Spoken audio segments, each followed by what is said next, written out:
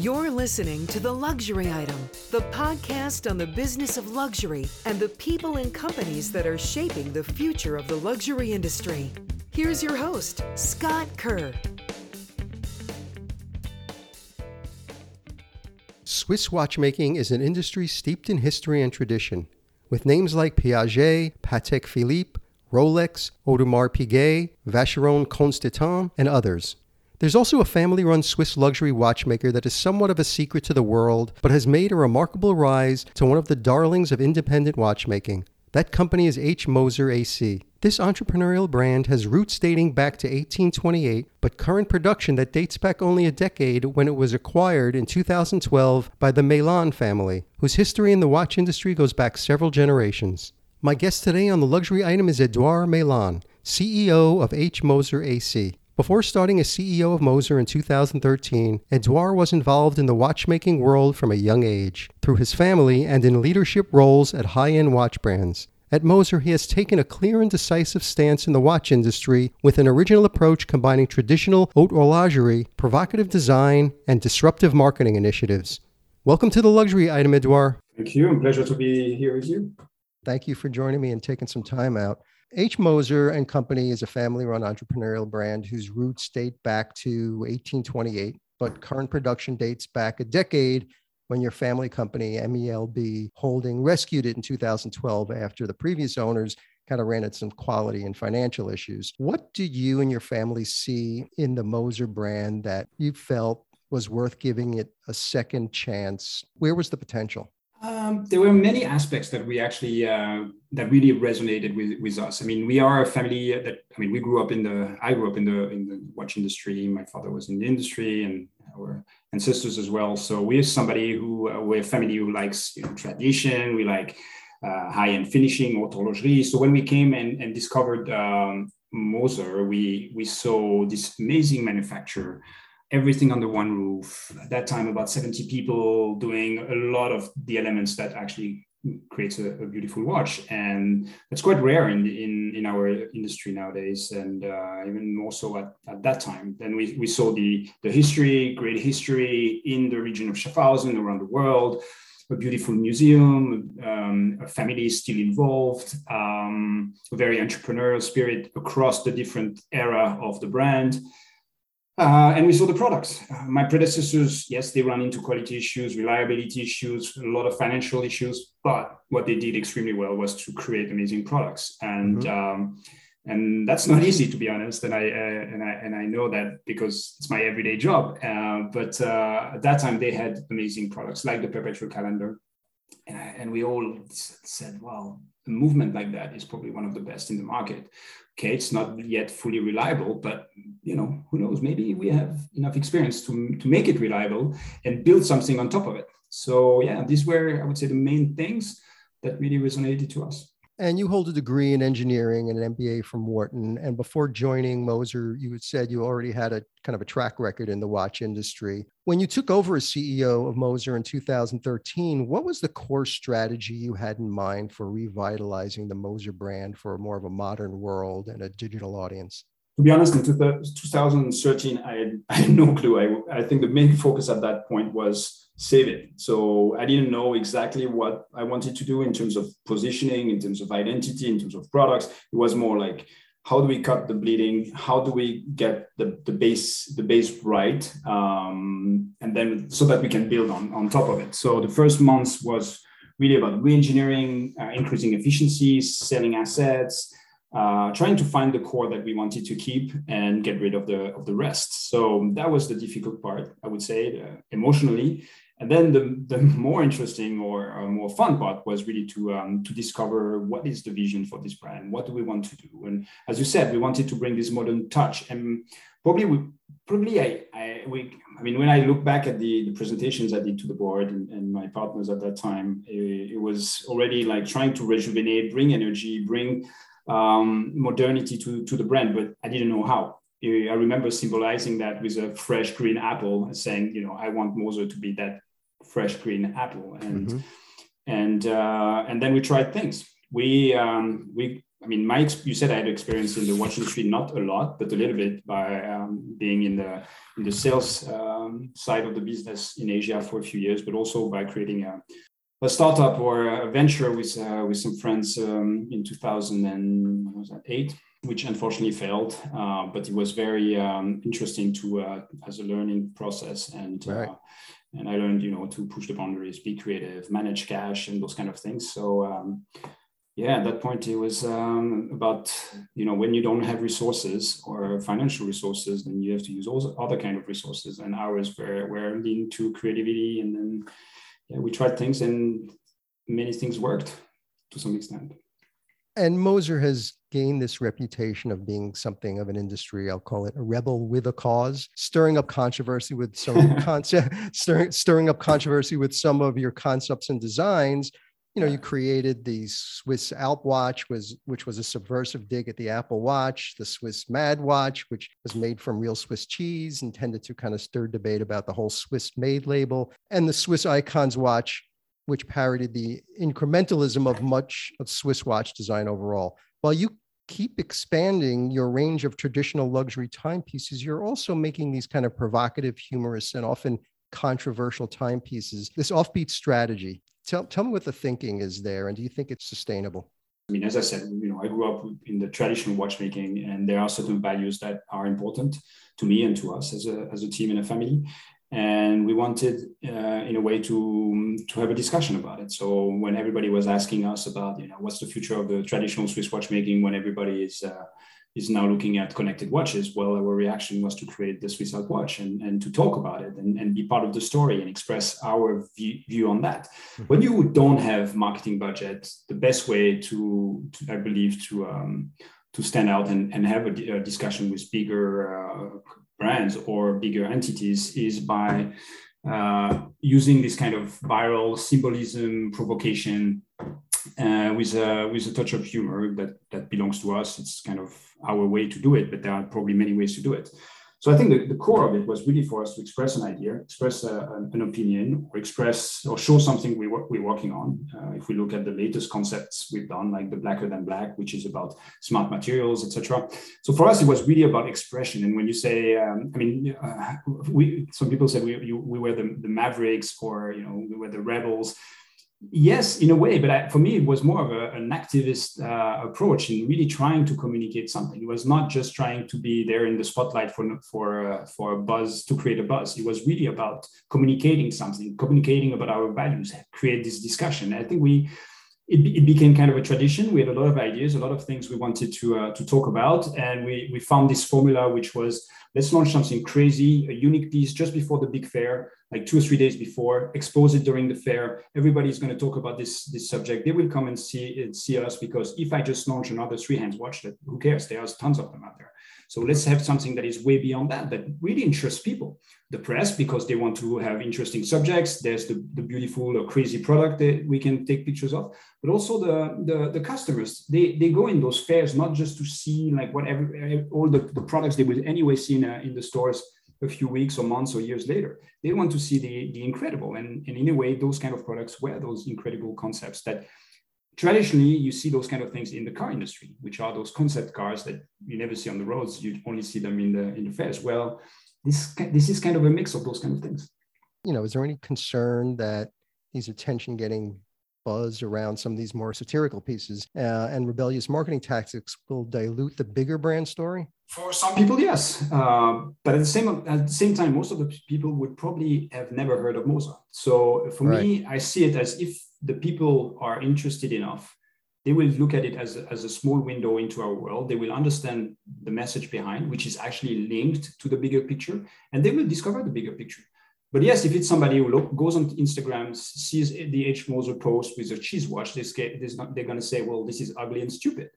But if they go in there, read the story, go on our website and discover, why did we do that? We wanted to express our differences in terms of, most of those Swiss-made brands are just 50 and then 60% added value made in Switzerland. For us, it's 100%. The reason why we wanted to step away from the Swiss-made, and we made a statement about it. And those people, they are our biggest followers today.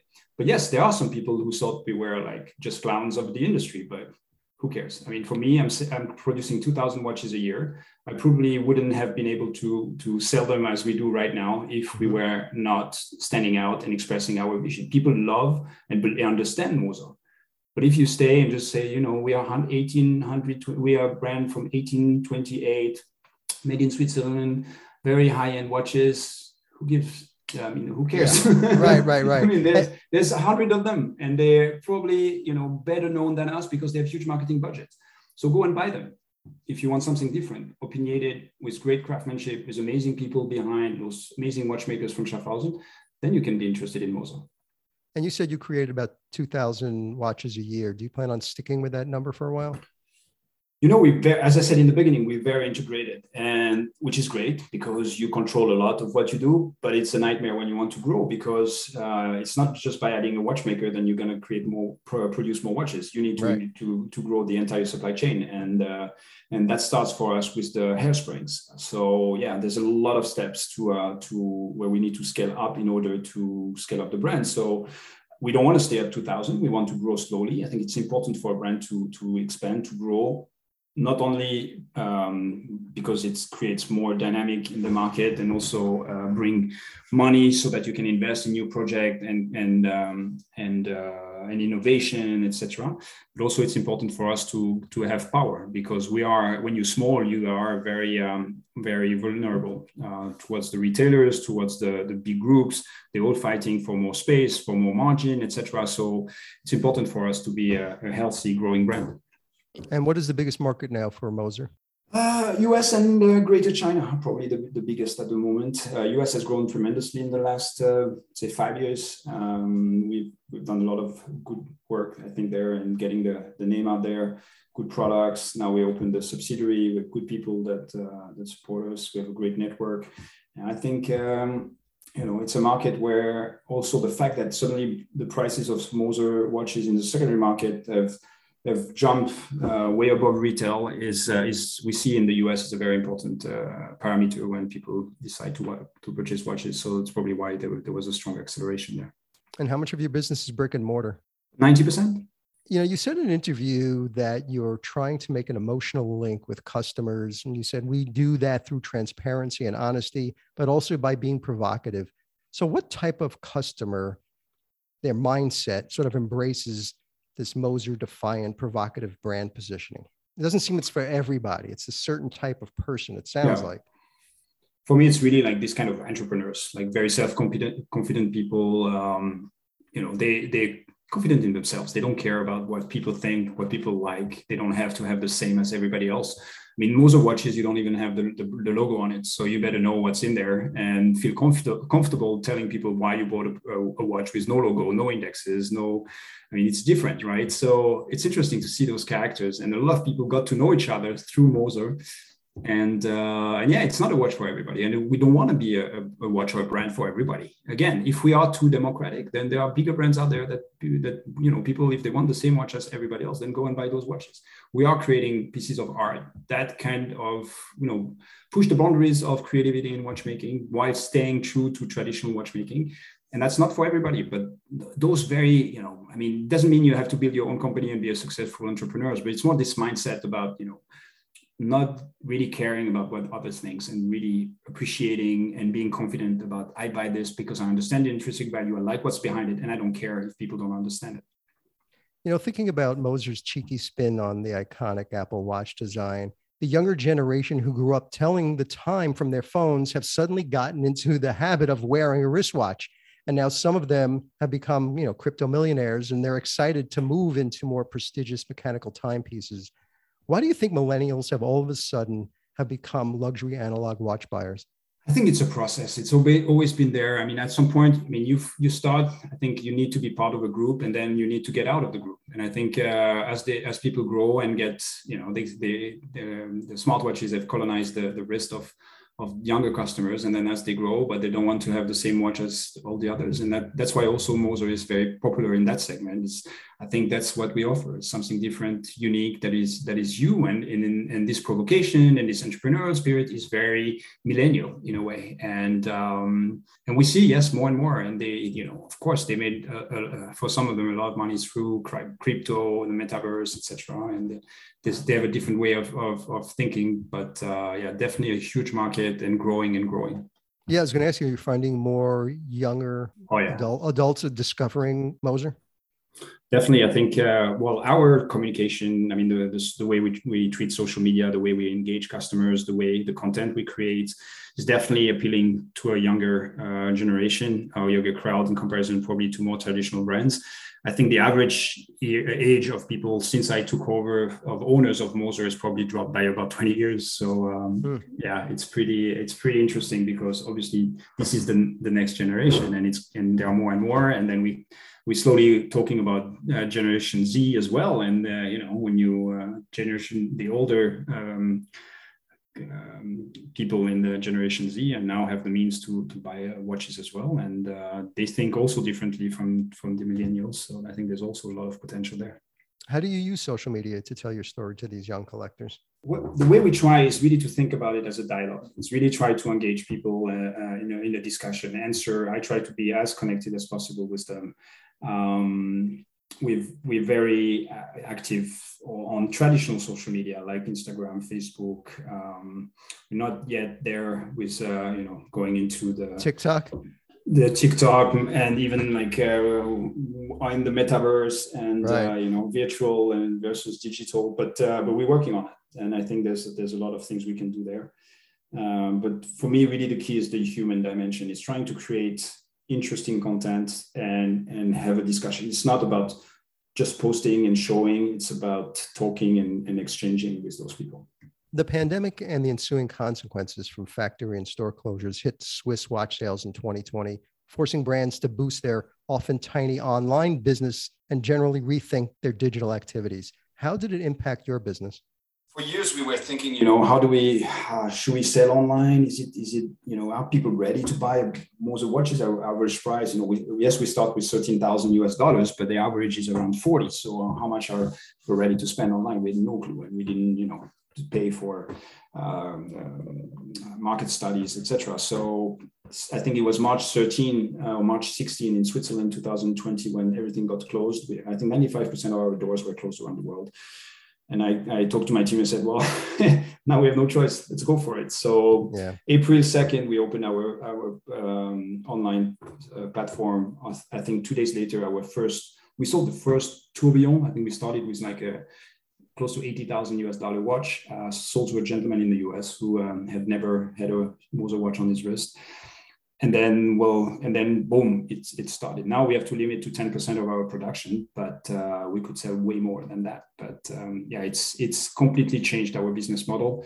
It revolutionized the way we now think. It obviously makes the brand much more powerful towards our retailers. And I make always the comparison with a brand like Richard Mille. When I was very close to Richard Mille, we worked together many years ago. He was telling me how when he started in the early 2000, they had a lot of, he started selling direct. He had to invest in a lot of boutiques, which is, requires a lot of CapEx and fixed costs, etc.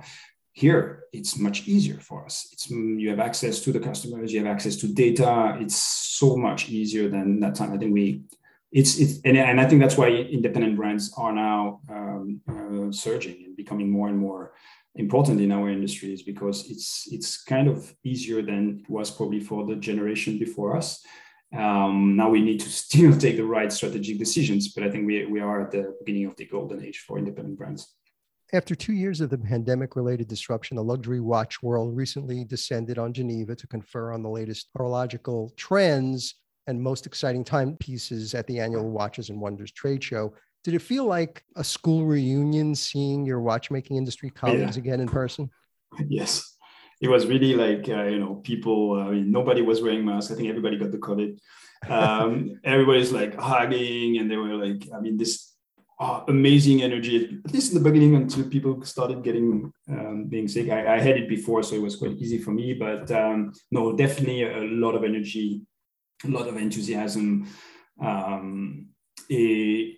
For me, I said really, we can do a lot digitally. We can connect with people around the world. We can train hundreds of people in one day, which requires usually weeks.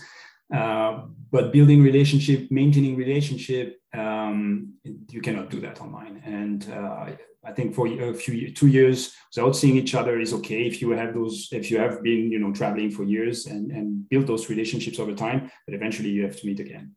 You're all for the physical trade shows. I think we need a good mix. I think we need to be more pragmatic than before. It used to be like those big, very fancy, super expensive shows where you just, everybody trying to show its muscles and who is the biggest and big parties, etc. I don't think you need that. I think, again, it's about meeting people, having good interactions, think strategically, build relationships. And for that, you don't need to be spending millions on champagne and crazy parties. One of the timepieces you presented at Watches and Wonders was the Streamliner chronograph in a blacker than black version, as it's been dubbed. The entire watch is covered with the blackest substance ever produced artificially, from its dial to its case, right down to its integrated bracelet. How did the idea for the blacker than black Streamliner come about? It's part of the series of those crazy concepts you were talking about. We started with the Swiss Alp watch. We had the Swiss Mad watch, the Swiss Icons watch, the Moser Nature watch. We did a collaboration with MBNF, which was about collaboration. That was the topic that was supposed to be in 2020. 2021, there was no shows. But in 2022, for us, it was about expressing a little bit the future of innovation in our industry. I think for years, we've seen a lot of watches in steel, in gold, in titanium, and maybe carbon if you got a little bit innovative. But I think there's a lot coming now with smart materials and functional materials, and we wanted to express that. We're working on different projects there. And again, those concepts are for us a way to express a little bit the future, show something a little bit crazy for people who actually pay quite a lot of money to go to those shows and want something interesting to see, and not just the next new 3 hands watch from the big brand. So the idea there was really to express that and show something that they would probably never see again. And your timepieces are known for its distinctive designs, and many executives will see a design, approve it, or give notes, and that's it. How early are you personally involved in the design process? Oh, right at the beginning. It's important we have a very small core team discussing design, and that includes Bertrand, my brother, the head of production, Maurizio, and the head of sales, Nicholas, and myself.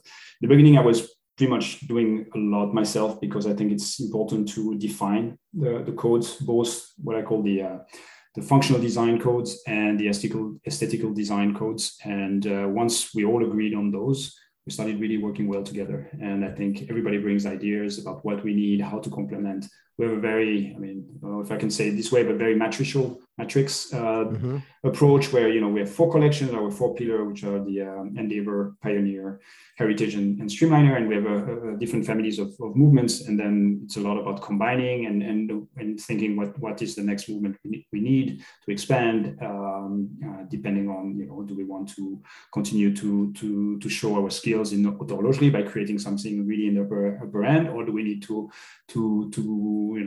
bring something more in the entry level that would still be very Moser and functional, etc. So we have those kind of discussions, and then the last discussions are usually about materials and colors. In 2019, you released the Moser Nature watch, made up entirely of Swiss plants, symbolizing really the brand's commitment to its green operations and using fair trade materials. Well, that's really a noble symbol of your commitment to the environment and sustainability. What real actions is Moser doing to back that up? It was not only about the green aspects, really about corporate social responsibility, and that incorporates a lot of things. It's about how do you check where the money is coming from? How do you source your material? How do you treat your employees? How do you manage data and all those things? So for us, it was really about talking about corporate social responsibility. Yes, we use fair trade gold. Yes, and we pay more for that. Yes, we try to reduce the impact that we have through the way we travel, what kind of cars we use, the kind of water we drink at the manufacturer, how we compensate our carbon footprint, what kind of foundations do we support, like Room to Read, with which we work most. What kind of gift do we give to our customers or not give to our customers or guests? all those kind of things. And it started with our RJC certification, which is the Jewelry Council. It's kind of a label for corporate social responsibility in our industry. And this is a 2 years process to get certified, and probably the smaller brand certified. And it looks really in all your processes and how you can improve and be better. So yes, quite a lot of things that we do in the background, and not just creating a recycled plastic bracelet. Demand for high-end watches exploded during the COVID-19 pandemic, but the big four watch brands have been holding firm on the limited production runs, sending demand for the hottest watches far outstripping supply. And waiting lists have gotten longer, and prices on the secondhand market are skyrocketing. Has the scarcity of these heavy hitters pushed new collectors to discover indie brands like Moser for the first time? As much as a lot of people don't want to admit, I think the people were looking for the next thing. But not only that, I think I believe our products are amazing. And I think if people look in the details, they see there's way more value in those kind of products, small quantities, amazing craftsmanship. We probably don't make the same margin as those big brands, but because we invest a lot in the products and we don't have the scale. But it's like art. I think we are the artists of this industry, and I think more and more people discover that, and they realize that there's a lot of potential in discovering those watches. I think a lot of people have also already those kind of difficult to get watches, because all those big collectors eventually they get them. I think there was a bit of a social media. There is a bit of a social media effect where everybody wants to say the same watches, but a lot of people still have them, and in the end they want the next one. What is the next thing? And I think that drove to the FP Journe, the MB&F, or the Moser of this world. The stellar reputation enjoyed by Swiss watchmakers directly translates to a premium and a willingness by consumers to pay more for those products as a result of the coveted geographical indication. You've been very outspoken about the requirements to earn the Swiss-made label. Current legislation is at least 60% of the value of the components within a quote-unquote Swiss-made watch will have to be of Swiss origin in order to be considered eligible. That means the other parts can come from China or some other countries. You obviously want higher than 60%. As a smaller independent Swiss brand, you're essentially penalized because you genuinely create just about everything in-house for whom costs are higher. When it says 60% of the value, it's even possible, for example, some brands do that. You have the parts made in China or wherever, brought to Switzerland, finished in Switzerland, and just because the salaries are so high for skilled people, you just have somebody touch those parts, it's already enough to get to those 60%. I think one of the new rules that was established back then, I think it's 2017, is about also the origin of the development of the movements. For example, they have to be developed in Switzerland, but most of those movements that those brands are using date back from the 70s, so they're already amortized and everything.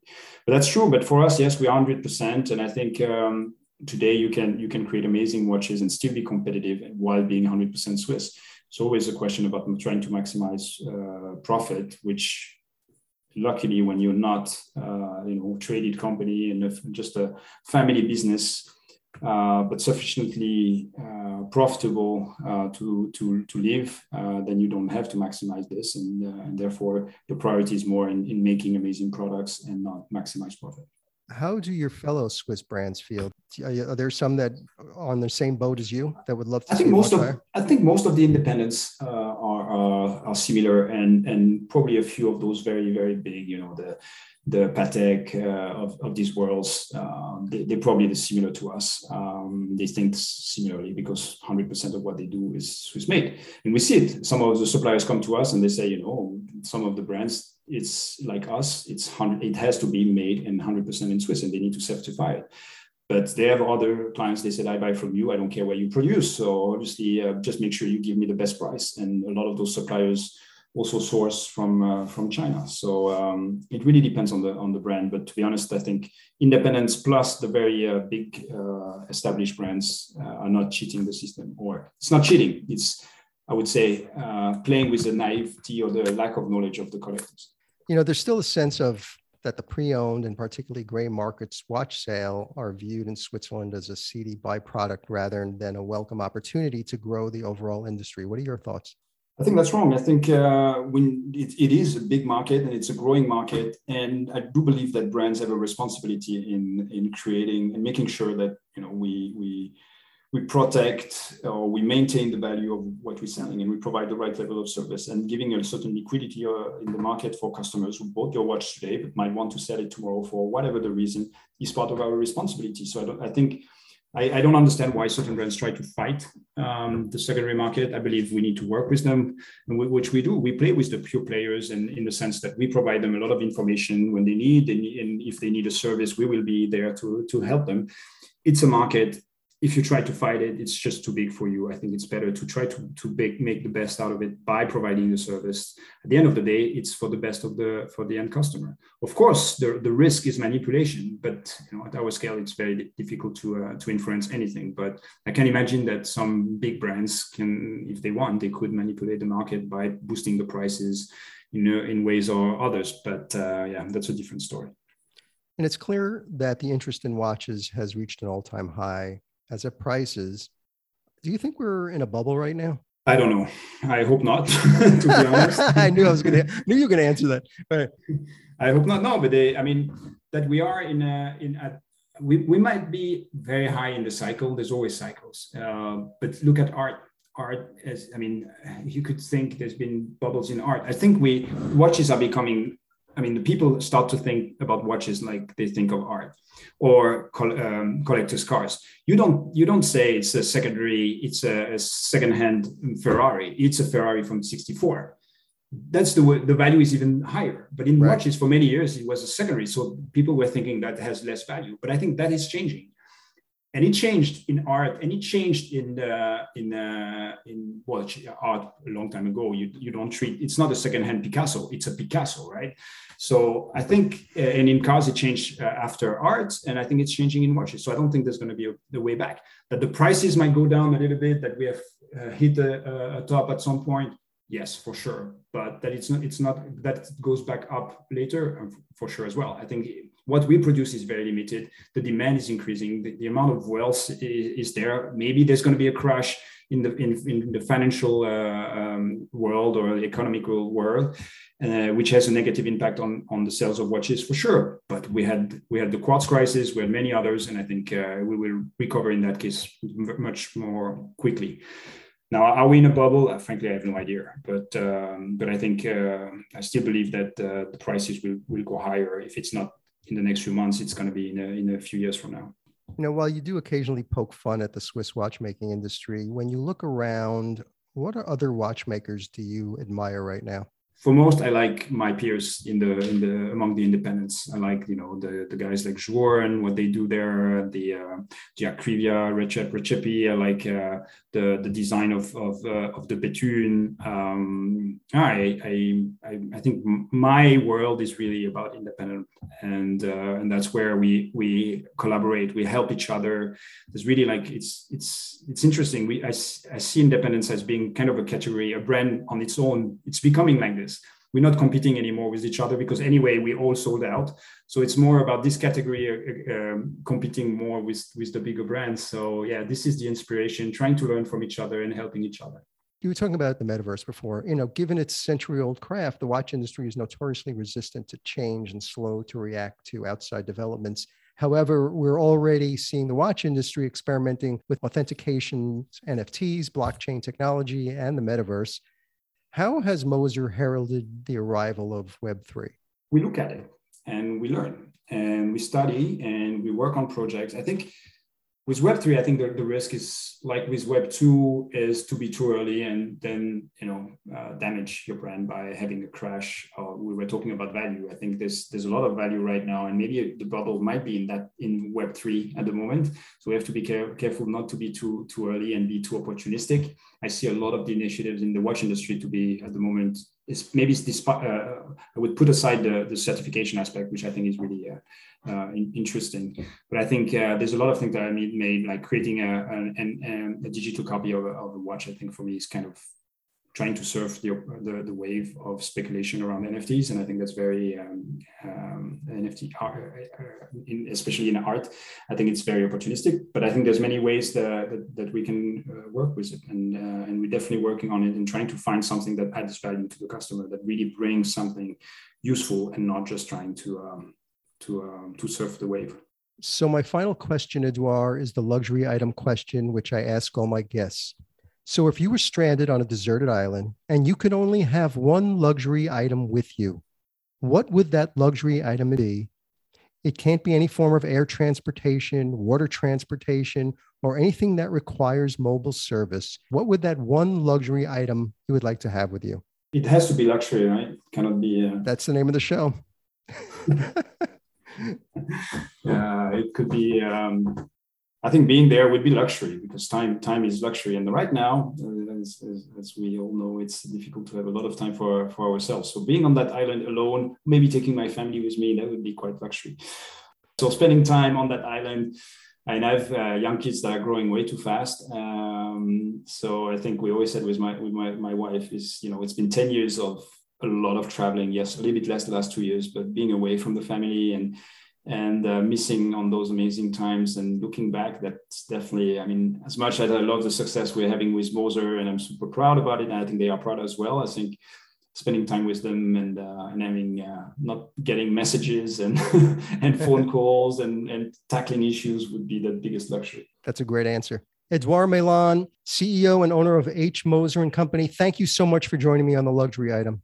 My pleasure. Great question. Thank you so much.